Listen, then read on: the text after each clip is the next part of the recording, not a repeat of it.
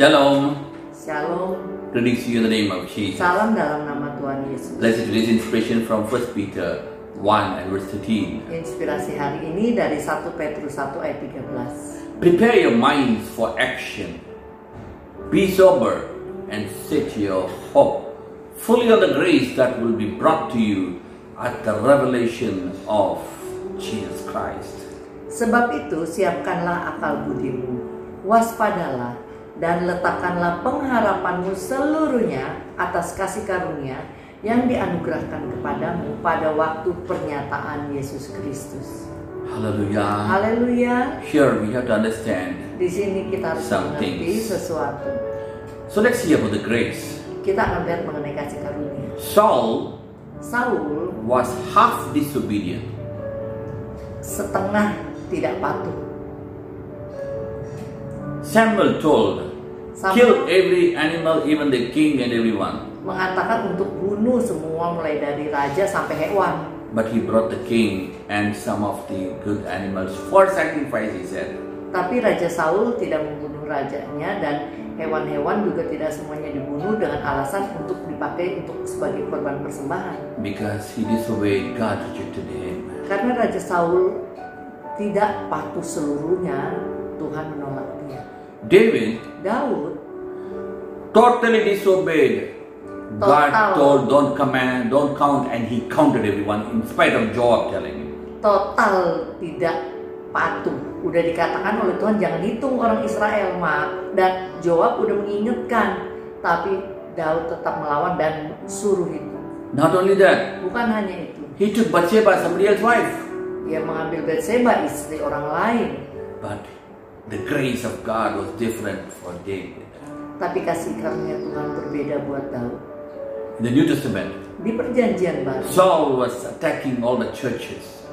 Saulus menyerang umat Tuhan. But God's grace changed him.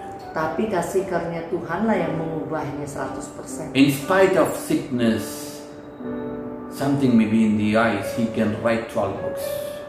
Ya meskipun mungkin ada sesuatu gangguan di matanya, tapi Paulus merupakan Saulus yang telah diubahkan menjadi Paulus adalah penulis buku terbanyak di Alkitab. Now the question is, where did he get the grace?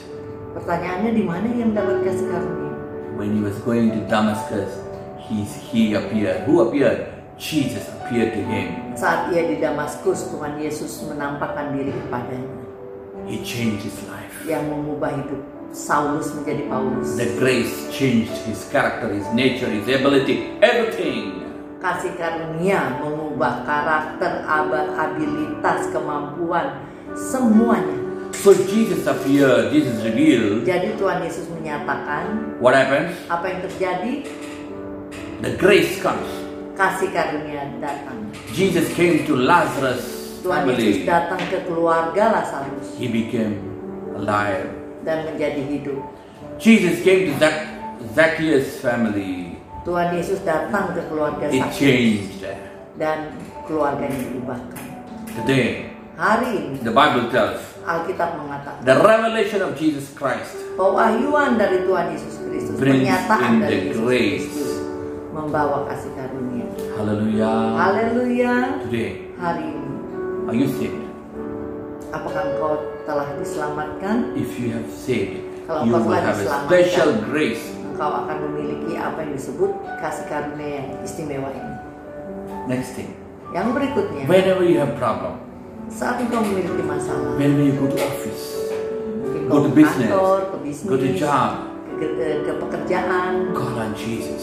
berserulah kepada Yesus. He will extend His grace. Dialah yang akan memberikan kasih The karunia, grace for success, grace for kasih victory. karunia untuk sukses, untuk menang, Even to your children, bahkan kepada anak when they go to office, saat mereka ke when they go to kantor, the school, ke sekolah, call on Jesus. berserulah kepada Tuhan He Yesus. will make them to excel.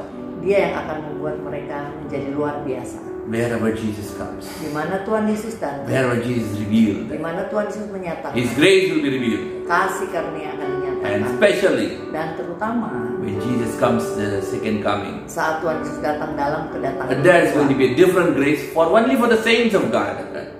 ada kasih karunia yang istimewa hanya bagi orang-orang kudusnya What is the Tuhan. grace? Apa kasih It will karunia-Nya? transform you like Him. Itu akan mengubah engkau menjadi serupa dengannya. But for the other people, Tapi buat yang lain, the judgment starts.